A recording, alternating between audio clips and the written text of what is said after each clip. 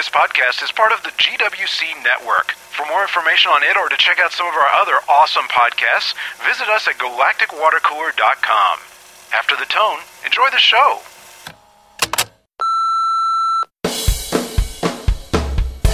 This is Save Eureka, podcast number 8. Many happy returns.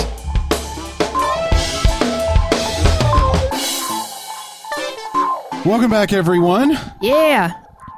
This is going to be fun. You know what's funny? I had forgotten how much fun it is to just watch a TV show and talk about it. Remember when we used to do that, like, I don't know, 35 years ago, back when... Back in the old days of GWC. GWC. I love what GWC is now. I'm not saying I don't, but man, sometimes you just miss watching Back the show. in my day, podcasts were different.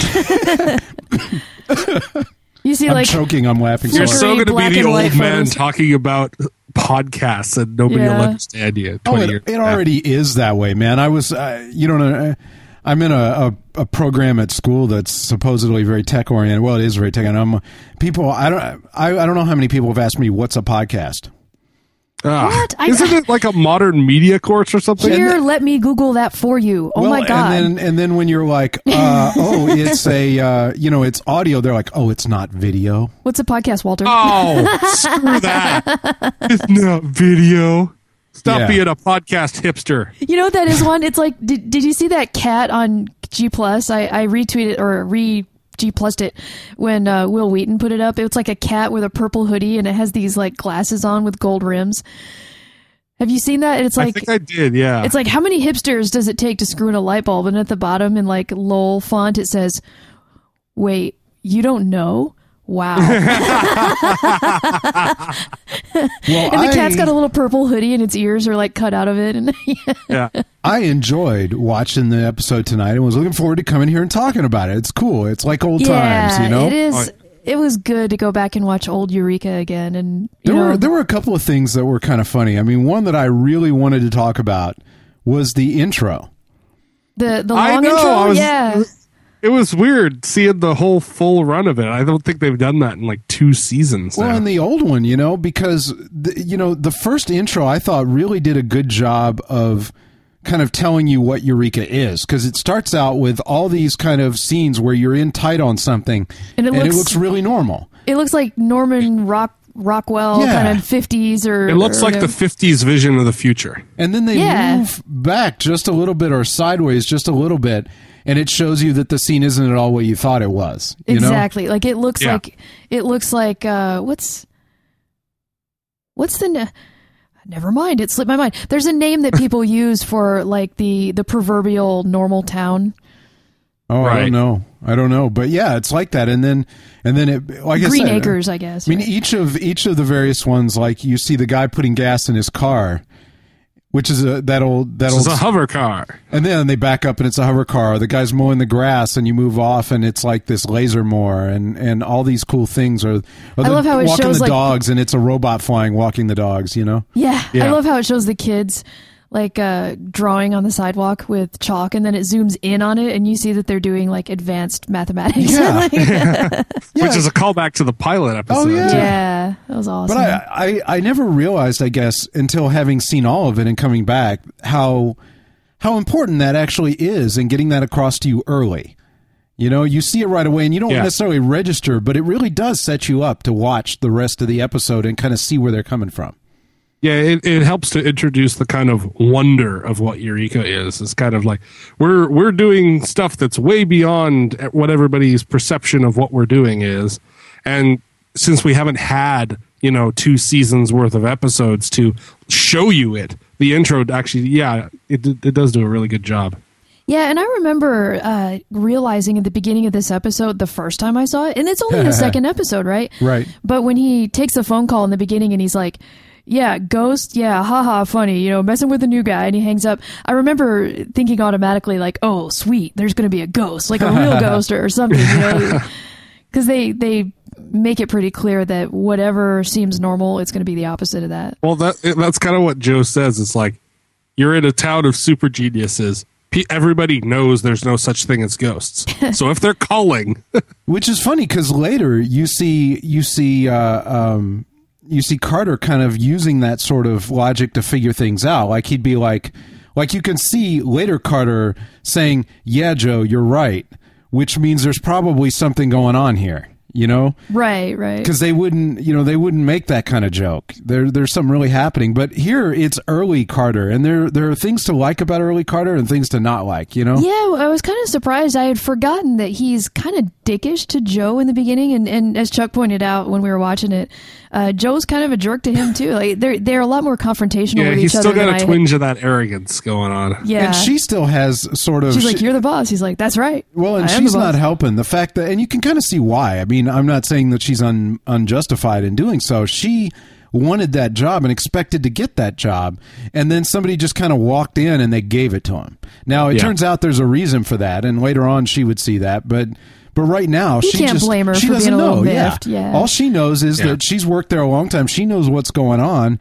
and they just hired a stranger to be her boss. And she does not like that, and it's pretty entertaining how she deals with and from the other direction too. I mean, the only people that Carter respect at this point are Allison and Henry. Right, and Henry. Basically, everybody else he's throwing Fargo around and dismissing Joe, and it's like he still hasn't built any relationships there. Yeah, I mean, even with Sarah, he just nothings them. He doesn't know anything at all about them, and I think it's funny. There are a lot of people that we kind of get introduced to very, very quickly. Like we get to see Fargo early on here, and it's funny because you see Fargo and you can. It's not surprising that he grows into the character he does because he's entertaining as hell on day one. Yeah. And Henry, of course, is entertaining as hell and has so much going on. And I guess, and of course, we get to meet, Nathan Stark. Yeah, I was just thinking that I think that the introduction of Stark does a lot for Jack's character. Yeah. Because Jack is still being like a little bit dickish. And I like one that you mentioned that even with Sarah, he kind of dismisses her and...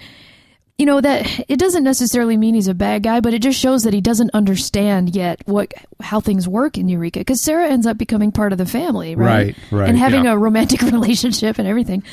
But I think that the appearance of Stark allows Jack to kind of play off of Stark and allows Stark to be the bad guy and the kind of arrogant jerk, and then allows Carter to develop into the nicer guy as kind of a counterpoint to him. Without Stark, you know what I'm saying? Like it would be tough. Yeah, it would be tough. And I think that, it's natural for writers to want to introduce some conflict by having characters that don't necessarily get along or characters who are kind of abrasive. And I don't think it would have worked if they had kept giving that to Carter. Because I think it's way better to have him. Yeah. And Stark is a great... I forget the name. What's his name that plays him? I feel like Ed an idiot. Quinn. Ed Quinn does such a great job of playing Stark and playing that character in a way that makes him not a bad guy. You can love him and hate him at the same time, I think. Oh, you're so right. He fills that role, but he's not a bad guy, And I love that interaction. You and I were joking about that, Audra. Audra and I were joking about how that interaction near the end of the episode with him where he's like, "It's not what you think," and he's like... So have you slept with her yet? Yeah, right. And it's so them, it really tells you, I guess that's good writing, right? Is when they have this interaction that both pushes the plot forward and deepens the characters and is entertaining and all really these well things. Done. It's a very short interchange, but it's high bandwidth. There's like a lot of information we get from that. I don't think that we had ever said this, in the past, but Ed Quinn, I think part of the way that he plays Stark, or one of the reasons is so successful, is almost this, I'm going to be pretentious here, je ne sais quoi. It's like, he has this quality to him of somebody who's had a lot of money, if not his whole life, for a really long time. I was going to say power. Like, he's a guy that's used to being in charge, and he's really comfortable with it, and he does not feel like he needs to lord that over anyone, yet he's kind of arrogant a little bit, but not in the classic way. Well, I mean, when they were leaving the gymnasium at the end, yeah, and Carter's walking away with Allison, you know, like when Henry walks by and spells corporeal for him. That was awesome, by the way. Stark is in the far background, and he asks Allison if he can have a word with her, right? And a normal person who respects Allison and like is a likable person would say, Allison, would you stick around for just a minute, or could I talk with you for just a second? But he says this kind of, Allison, can I have a word, please? Like Allison's his 16-year-old daughter who brought the car home late. You know what I mean? And just the way he says it, it's just everything he does is just slightly condescending. It's not quite mean, but it's not without its arrogance. Yeah, it's like a mist of condescension that just hangs over everything he says, and it's not like really bad. It's just kind of dickish all the time. Yeah, I guess you're right. But when I said the thing about money, you're right. It may not necessarily be money, but he strikes me like something about the way he wears a suit. Do you remember in Casino Royale when Vesper is sizing up Bond? Yeah. And she says something like, you know, you wear that suit with such disdain. You know, and she kind of figures that he had like a rough early life because of it. Yeah. I don't agree with her. I think nice that Daniel, by the way. That's really cool. I think that Daniel Craig as Bond wears the suit very comfortably. I think that's part of what makes Bond Bond. But I was willing to walk with her on it. But I think that Ed Quinn as Stark wears the suit like he was born in it. He wears a collar and a starched shirt and everything, like, you know what I mean? He's manicured. His hair is always perfectly gelled. He looks like he walked out of GQ. And he's comfortable in it. Yeah. Yeah, I was thinking, guys, that it's like two parts to that. Like, part one is kind of what I think the three of us would be like that. Correct me if I'm wrong here, guys, but like for us, being comfortable in a suit means feeling like we are used to wearing it. Like, as opposed to, I wear jeans all the time and I'm wearing a suit today, so I feel weird. Well, not just used to wearing it, but... Yeah, but then, like, if, you know, the other part of that is, like, not just being comfortable in it, but being so used to it that you would change the oil in the car in it if you had to. Yeah. Like in Keeping Up Appearances, like Richard, you know, he always wears that nice like tweed jacket. And like hat, when he's working in the yard. Yeah, even when he's gardening, he has his like little leather shoes on. Though honestly, I mean, the tweed jacket historically is for that. That's what tweed was made for. So it kind of got its highfalutin sort of look later. And I think the English are behind in that in terms of, or cling to the older definition of it more than we do. So here, tweed is more dressy, I think, than it is. But anyway, I definitely, like, Bond wears a suit with disdain, meaning that, like, he doesn't care about the suit. He's comfortable in it, but he doesn't give a damn about it. Yeah, okay. You think that's what Vesper meant? Yeah, and I think you're right, though. It's that way with Stark, too. Stark is not just comfortable. He is comfortable in it. You know, he's used to it just like Bond. But on the other hand, he could do anything in it. Like, if I put a suit on, you'd be like, holy crap, Chuck's wearing a suit.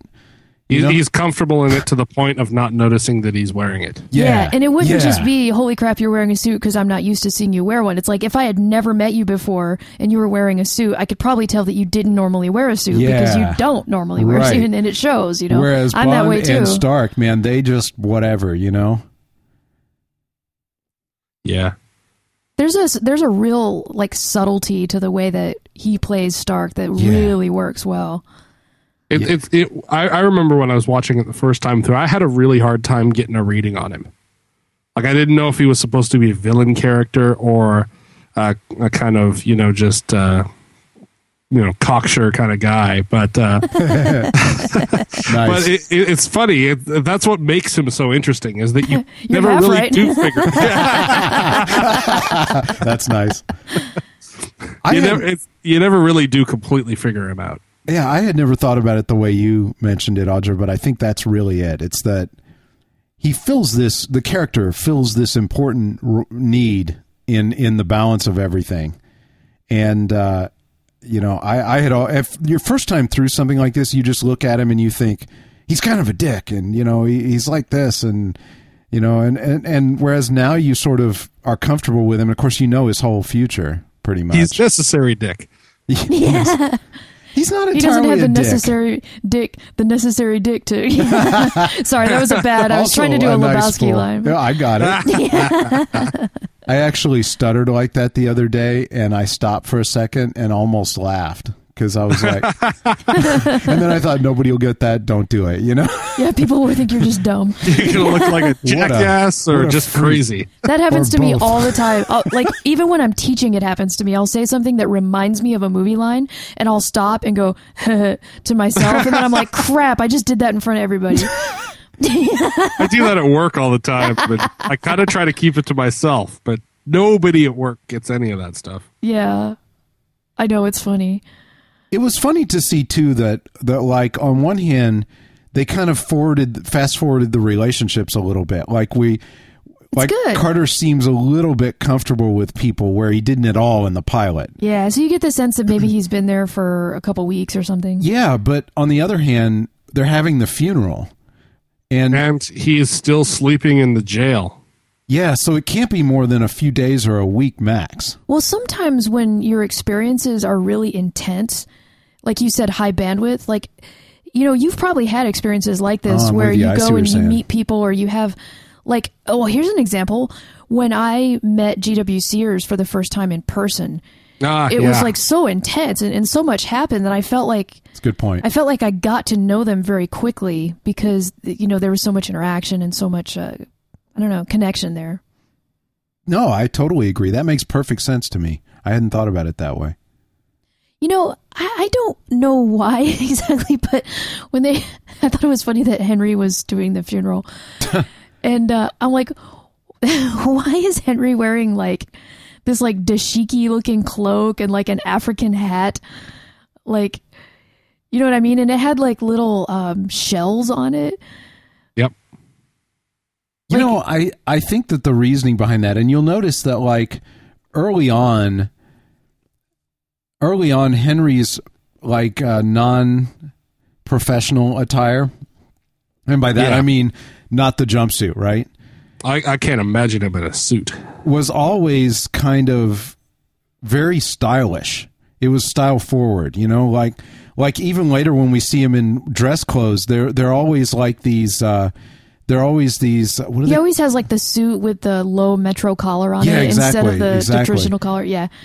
Or like you know what I'm saying. Yeah, it was all very stylized clothing, and it was. It's just interesting how the style changes, because later on, I don't mind like the painter's cap and all that stuff, but like the dashiki with like the shell hat. I mean, he looks like James Earl Jones in Coming to America. It's kind of funny. But this might be a reach, but maybe it's also to help reflect the fact that he's such an eclectic person professionally, that they're trying to show that he's the same way. On a personal. That's actually a great explanation. I'm sure that's what it is. And I always got the feeling that Henry was somewhat spiritual, but not religious. And I think I could see that. Yeah, because like later on when we have the episode at the church, we see Henry in and around it, but he's not really. We get the feeling that he's not necessarily like organized religious in an organized fashion, Right. But I think they wanted to convey that he kind of is a spiritual person, and maybe that's how they chose to do it, was to try to show that, to give us the idea that he does practice some sort of spirituality, but we don't really know what. Hence dashiki with hat and shells on it. I don't know, man. I do like that already. We're seeing the Velcro name tags. Yes. That was great. I love those. It said forensics, and he like swapped it out with coroner. Like, oh wait. And he has one that says coroner, which is funny. Who embroiders? Like, did he get that at Hobby Lobby or something? I wanted to say coroner. What I was thinking is, you're a real positive individual, aren't you? How funny it would be to do that at work, because I know all three of us have experienced situations where at work you're expected to wear like 4 hats or 6, and nobody really gives you credit for it. They just put a line in a book and pay you whatever, and then you do whatever the hell they need. And I just was thinking how funny it would be if we came in with like a name tag on the shirt, and customize this for yourself. Minion. Yeah, and literally, like, I was just picturing Juan, like, sitting in his office, and somebody comes in and says, yeah, you need to just do this thing, and it's a pain in the ass, and I screwed all this stuff up. Now you need to take care of it. And Juan's like, hang on. And he, like, pulls off the one that says, like, data support, and he puts it in the drawer, and he gets out one that says... Print services. That says, because Juan is very an ironic individual and has a sense of humor that says, you're a bitch, and, like, puts it on. No problem. I'm on that. I just picture that. Lackey. You're a lackey, like, no problem. I'm on it, It doesn't say anything, just puts on the patch, Like, all right, we're ready to tackle this. Now I'm accurate. Okay, thank you for treating me like this. It's I funny want to when do you're- that now.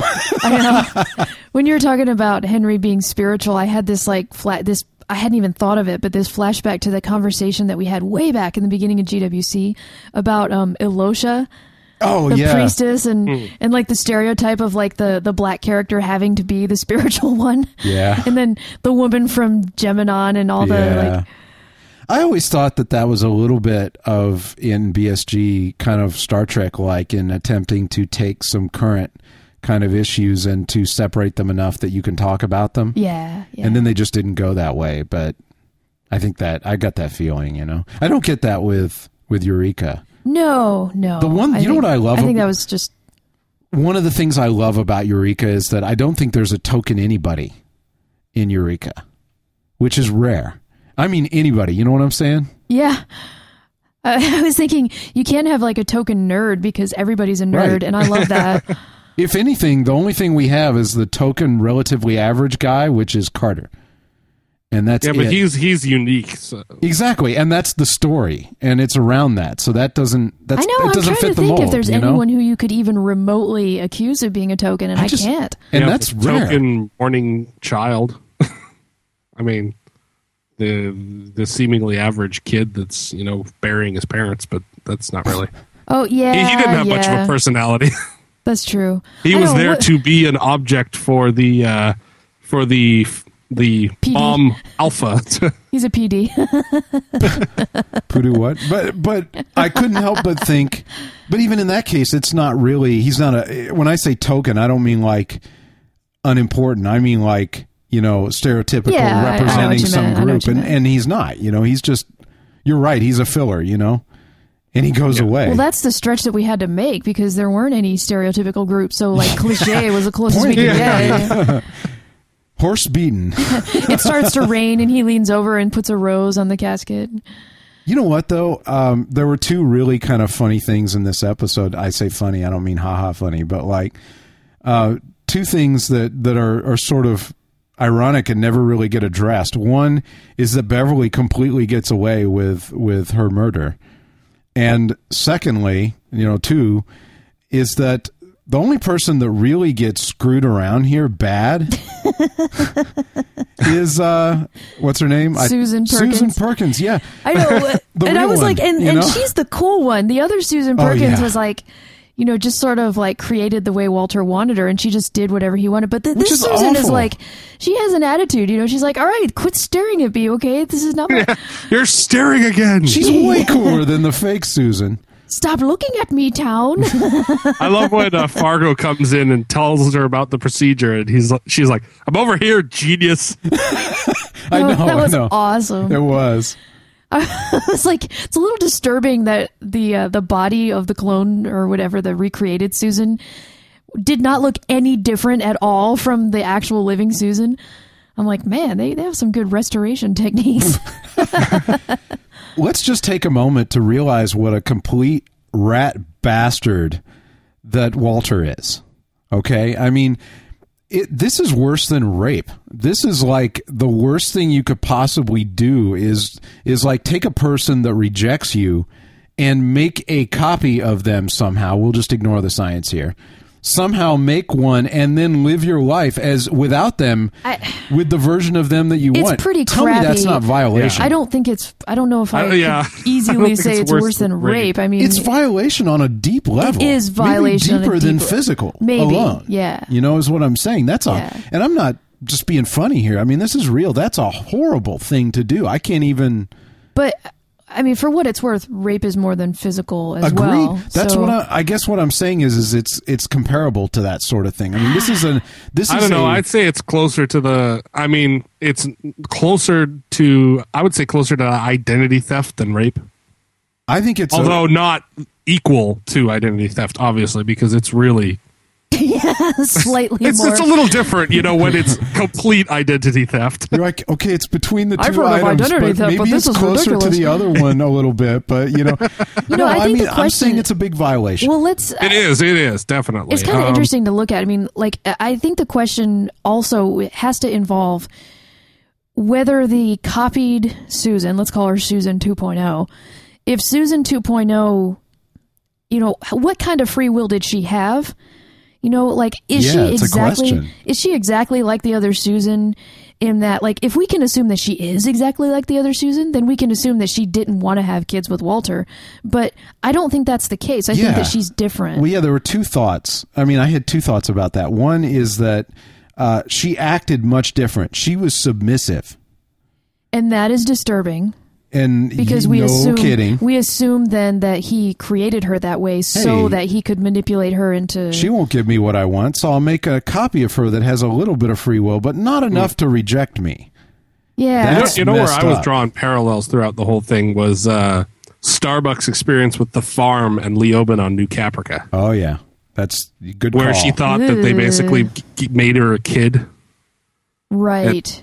It's like that. Holy crap, dude! And she got way mind fracked from that. You see what I'm saying? A year older than his son? That's creepy. And that's not even the creepiest part, which is what bothered me. I'm like, holy crap, this is just such a violation. Well, I can't. And technically, too, Susan 2.0, if she was exactly a year, 7 years old or whatever, and Brian was supposed to be 6, which, by the way, that kid is like 8 or 9, okay, not 6. But anyway, that means that Walter created Susan 2.0 and 3 months later got her pregnant. And I think that that's another disturbing thing, which is how could a person be fully considered an adult, a conscientious adult who made the decision that she wanted to, you know what I mean? Well, I think that's thing. part of the... If we were to ignore the fact that whatever this non-scientific can't possibly happen, cloning, I'm making finger I think quotes. We've been doing that the whole time. Let's just assume that, okay, that he somehow made this person that was an exact copy of the other one, but with slightly lesser, free will, right? I mean, it's not the age that's the problem. The problem is creating, first of all, creating an individual that has only partial free will to serve you.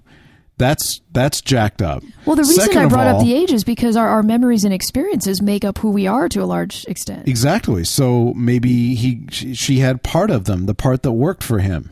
Maybe she had slightly different ones that were what he needed. They don't get into the details of it, but we know that he really fracked with both of them. Yeah. Yeah. And so there's that level of screwed up. And then there's the level of this is a copy of a real person who he had interactions with and had rejected him.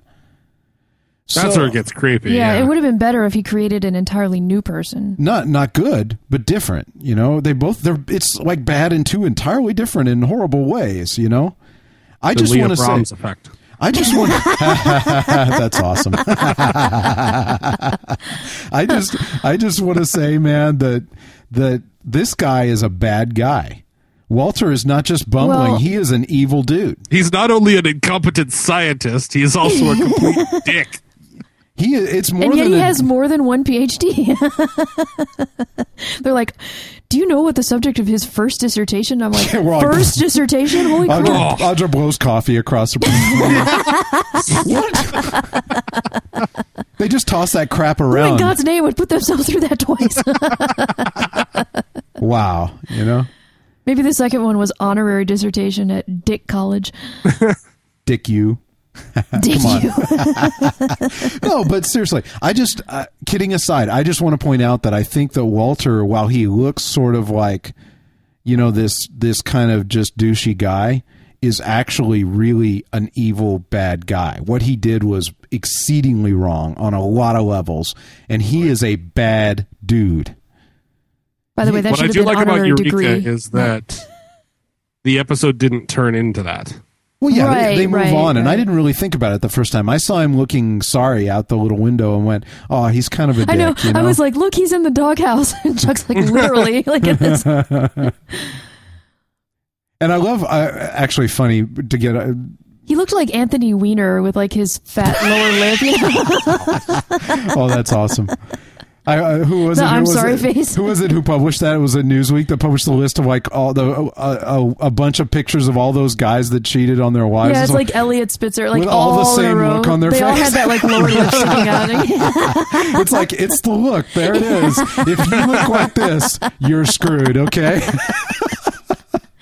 Don't. Yeah, but I was just thinking the look on, actually another look that I like is the look on Henry's face when he goes, he is so good at this, when he's like, yeah, this should stabilize him, and then he has this short look on his face like, I don't know, maybe it won't, dick. Yeah. It almost feels like it's the actor doing that. Like you see him kind of coming in like, I don't really care. But it's true, because later on, I mean, he's good at dealing with stuff like that. He's kind of the guy you want when things are really rough and they may not work out, and I don't know. He just seems to be like, yeah, all right, well, I'll try, but I don't know, it might not work. At least he's realistic about it. Sucks to be you, man. You know, for what it's worth, Chuck, just on the Walter thing again, I know you're saying that he's like an evil guy.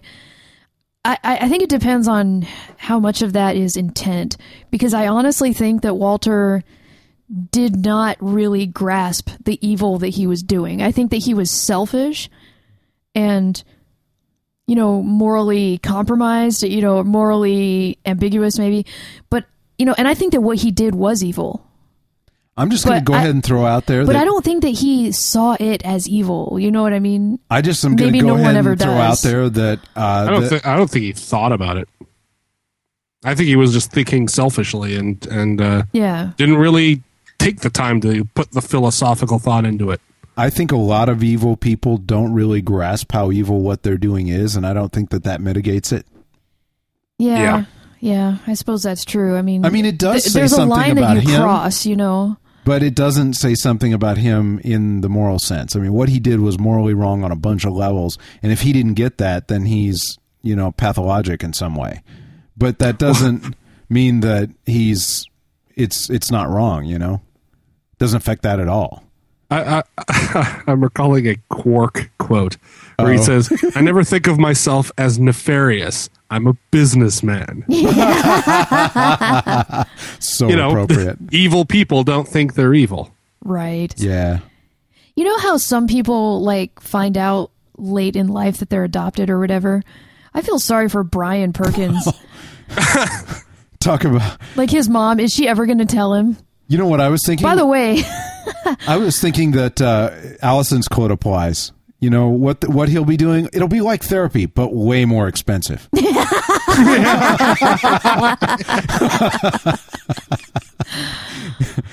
I guess, you know, that's why we pay our taxes, to pay for Eureka to, you know, take care of all those little problems. Oh, what is that?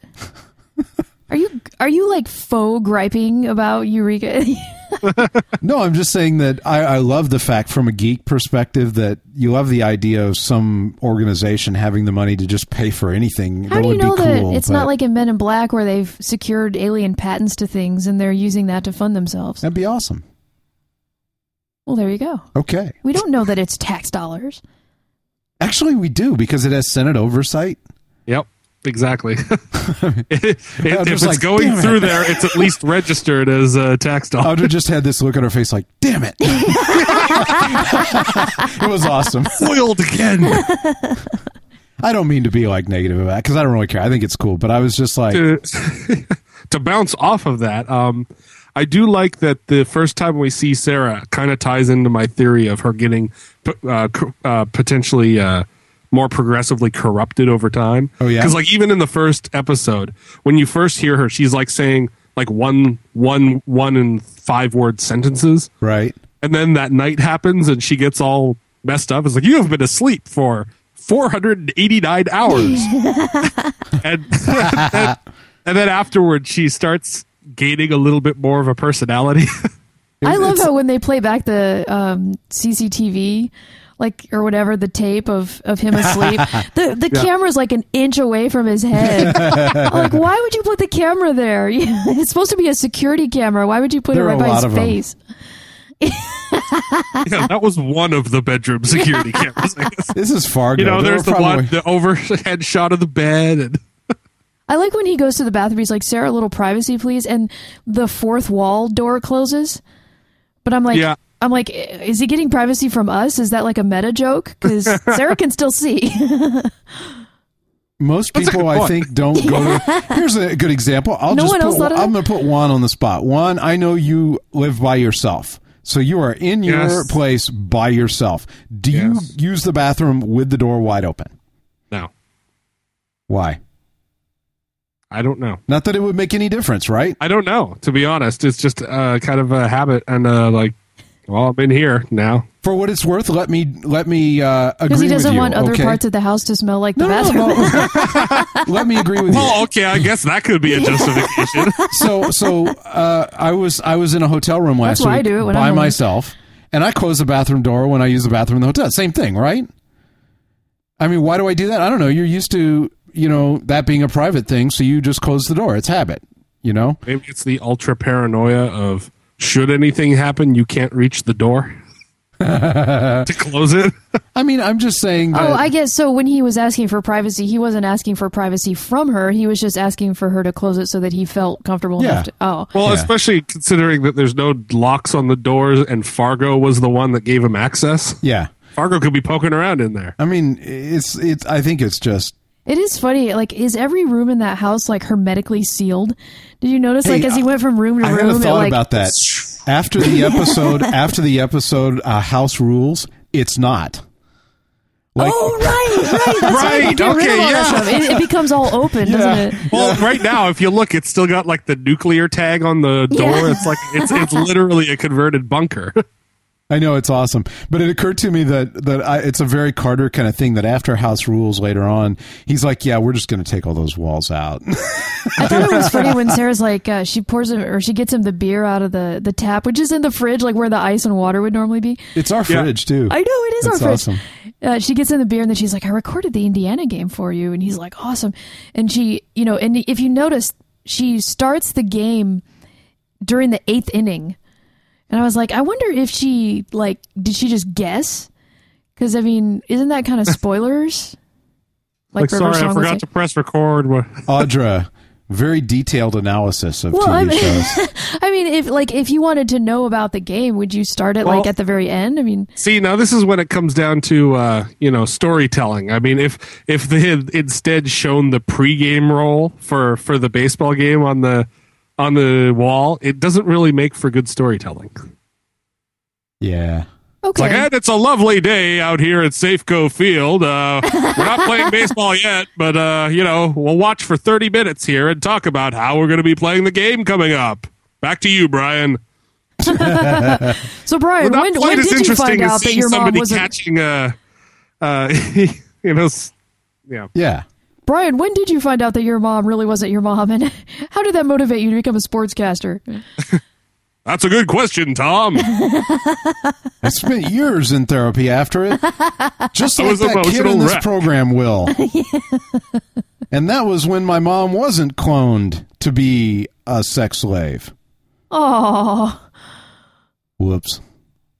Yeah, I went there. Bringing it right back down. Sorry, man. I'm not a Walter fan. I think Walter is a messed up dude. Yeah, and he has no chin. Yeah, that was what I thought. That's the worst part. That's far and away the worst part. I don't think he... A goatee does not cover that up. He would have been fine. I realized... create all the clone wives he wants. I realized when they were showing the conversation between Stark and Jack in the hospital room that they showed Stark, and then the camera got on Jack, and he gave this big smile, and I was like, Jack has a big square jaw. Yeah. I love that. I just never thought about it that clearly, but I love Stark is a good looking guy, but he has a very refined chin, where Jack has this big he looks like a rough dude, which is cool. I think back to that discussion too. I think one of the when we were watching it, I actually said out loud, I like early Jack, the early Carter. because he was kind of like he hadn't formed relationships with everybody yet, so he was kind of willing to stand his ground, and it was kind of nice because nobody else really does in that town. You know, they have this very strong hierarchy of who's in charge, and everybody just bows to it. And then there's, you know, early on especially, and then there's Jack, this very powerful guy is trying to intimidate him or trick him a little bit, and Jack's like, yeah, blow me, you know, and it's kind of cool, you know. Maybe a little bit of Zoe. Yeah, I love like when he's like, no, you don't have any reason to ask. Yeah, when Stark is like, well, I guess it's none of my business. He's like, you're no. Right, it's not. And then it's great. Yeah, you're right. No, you don't have a right. And then the best part is he's like, so you want to, you haven't, but you want to. And he's right. But then Jack looks at him and says, I'll let you know if you know how it goes. You know, already developments in that. Yeah, it was great. You're just like, man, when I get somewhere with it or something. I'll let you know when I get. You're just like, whoa, you know. And he's not being an asshole, but he is definitely standing his ground, and that's kind of cool.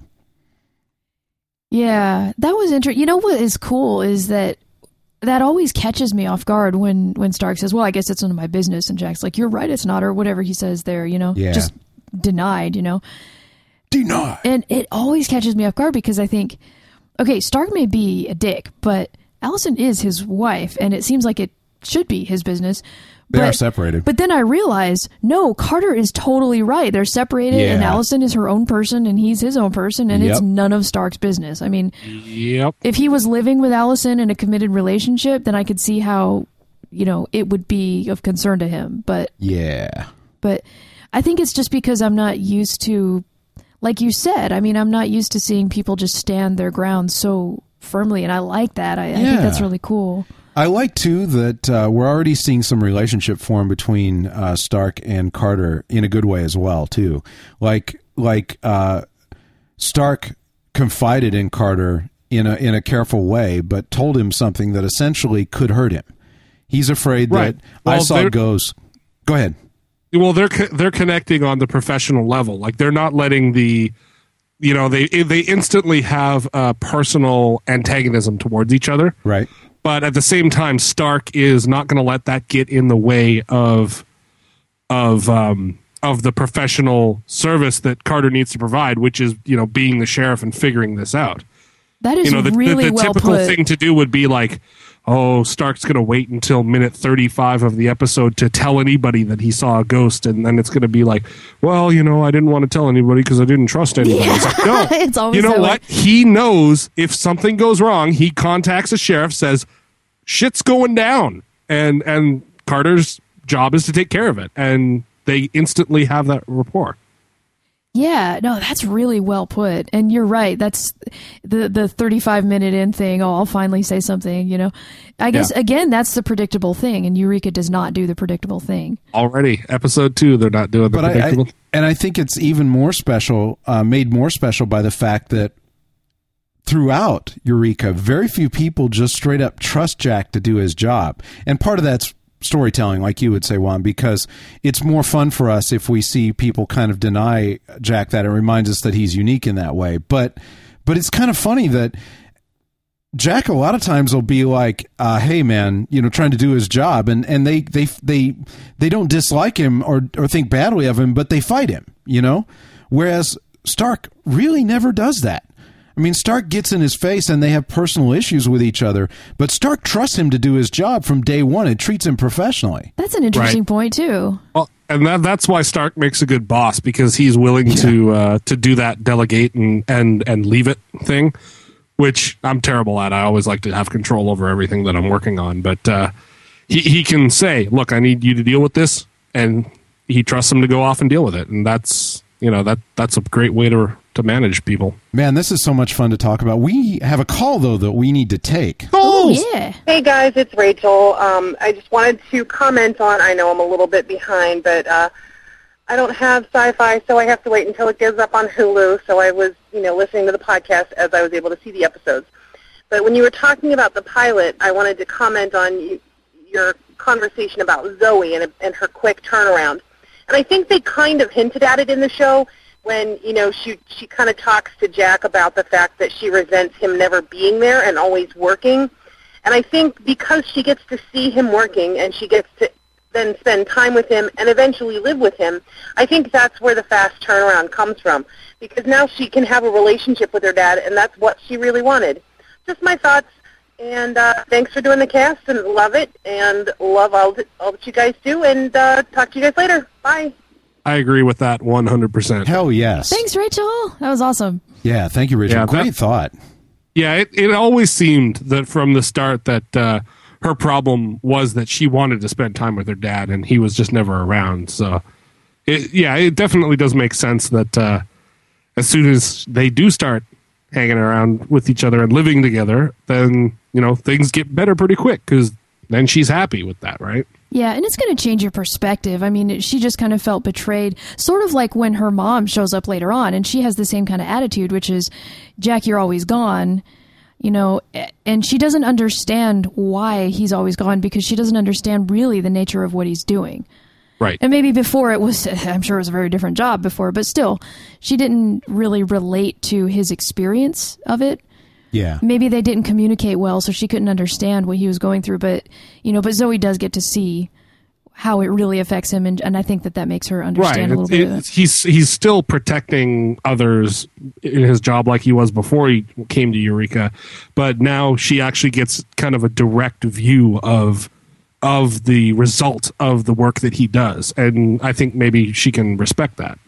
I was just thinking that Rachel's timing was incredibly awesome, because if you think about it, I think this second episode really kind of proves her right. Like, Zoe shows up. And we know that, part of that's her mother's doing, but really it was Zoe. Zoe was kind of running away from her mom a little bit because, this happens in situations like that. I'm so glad Zoe makes the right choice. Yeah, right. Yeah. You are not kidding there. Yeah. If she had stayed in LA with her mom, she would have fallen through the cracks and gotten in trouble and maybe not done that well, Instead, she ends up 12 years old in Harvard. Damn. But yeah, no, really cool. And we're going to be talking a lot more about Zoe, and Zoe is a super important character, and I know that she hasn't been in some of the late episodes a lot, but she's in a lot of these early ones, if I remember correctly. Yeah, and she's in the late ones in spirit too. She's just such an important character that she can be gone for a while, and she's still wired in. So yeah, definitely. This is the too many awesome characters syndrome we've been talking about. High class problem. So awesome. Yeah. Oh no, there are too many good characters on this show. Wah, wah, wah, wah. What? What? We should probably wrap up. Audrey, you got anything to add here at the end? No, not in particular. I had a lot of fun with this, and me too. I have not gone back and watched these season 1 episodes in a while, so it's really fun. I love, and I know I joke and kind of make fun of some of it, but you know that I love this show. Love it. Yeah, this show is I have a place in my heart for it. And and also today I bought a bag of Hershey's miniatures, those the nice. mixed candies, the ones that you always steal all the Mr. Good bars out of, and then I used to, now I can't. Yeah. I bought some for the office at work today, nice. And I brought them in, and everyone just picked out and was really happy. I used to totally do that. I used to she would bring one of those home, and all the Mr. Good bars would be gone. And then after that, you'd eat all the crackle, Yeah. Oh, the crackle! I haven't had those in years. I know. Those are the best, and then the rest of them. This is what I like. The end of October, you go in the day after Halloween, and scoop up a 300 piece bag of candy for a quarter. $3. That's awesome. Yeah, so I did that, and I'm going to shoot a little email to Hershey's and thank them for their support. So awesome. So you should do it too. Yeah, check the forum for details. Juan? I am just getting such a good feeling having gone back and watched this second episode. I am still so excited to be going through these old episodes, because like I said last week, I haven't gone back and watched them a second time through ever. So this is going to be really cool to do that kind of now that we know everything analysis. It's so fun because you get to pick it apart in ways that the first time around you just trying to keep up with the story and trying to learn about the characters. The second time you know all that, and you can kind of sit back and go, okay, yeah, I can see all this. It's gonna continue to be a lot of fun. Well, I agree with everything that the two of you said, and I just wanted to call back to the beginning of the episode where I really am enjoying watching, especially since I didn't have to give up doing all the other great stuff we do. It's so fun to be back just watching a TV show and then digging talking about into the show, it. Yeah. It's nice. It just has a really... As long as a wooden ship doesn't show up, we're all... Oh, there will be a wooden ship. It's old school There with will K. be. There will be. Yeah, totally. Totally. But hey, thank you for everybody. Thank you to everybody for listening and for your awesome comments, both on the forum and here. And hopefully join the discussion, because the only thing that makes it more fun is hearing from you and what you think about it. So looking forward to that. And hopefully we'll have some more calls from next week. And we'll see you next week with another episode. From everyone here at Save Eureka and GWC, thanks for listening. If you'd like to watch Eureka or other fun shows with some of the friendliest people in geekdom, visit us at galacticwatercooler.com. We'd love to hear from you as well. If you have something to add to the show, give us a call at 214-296-9229. That's 214-296-9229, and follow the instructions there to leave us a message for inclusion in a future podcast. Financial support from listeners like you keep all GWC podcasts on the net each week. To find out how to donate, visit galacticwatercooler.com/donate.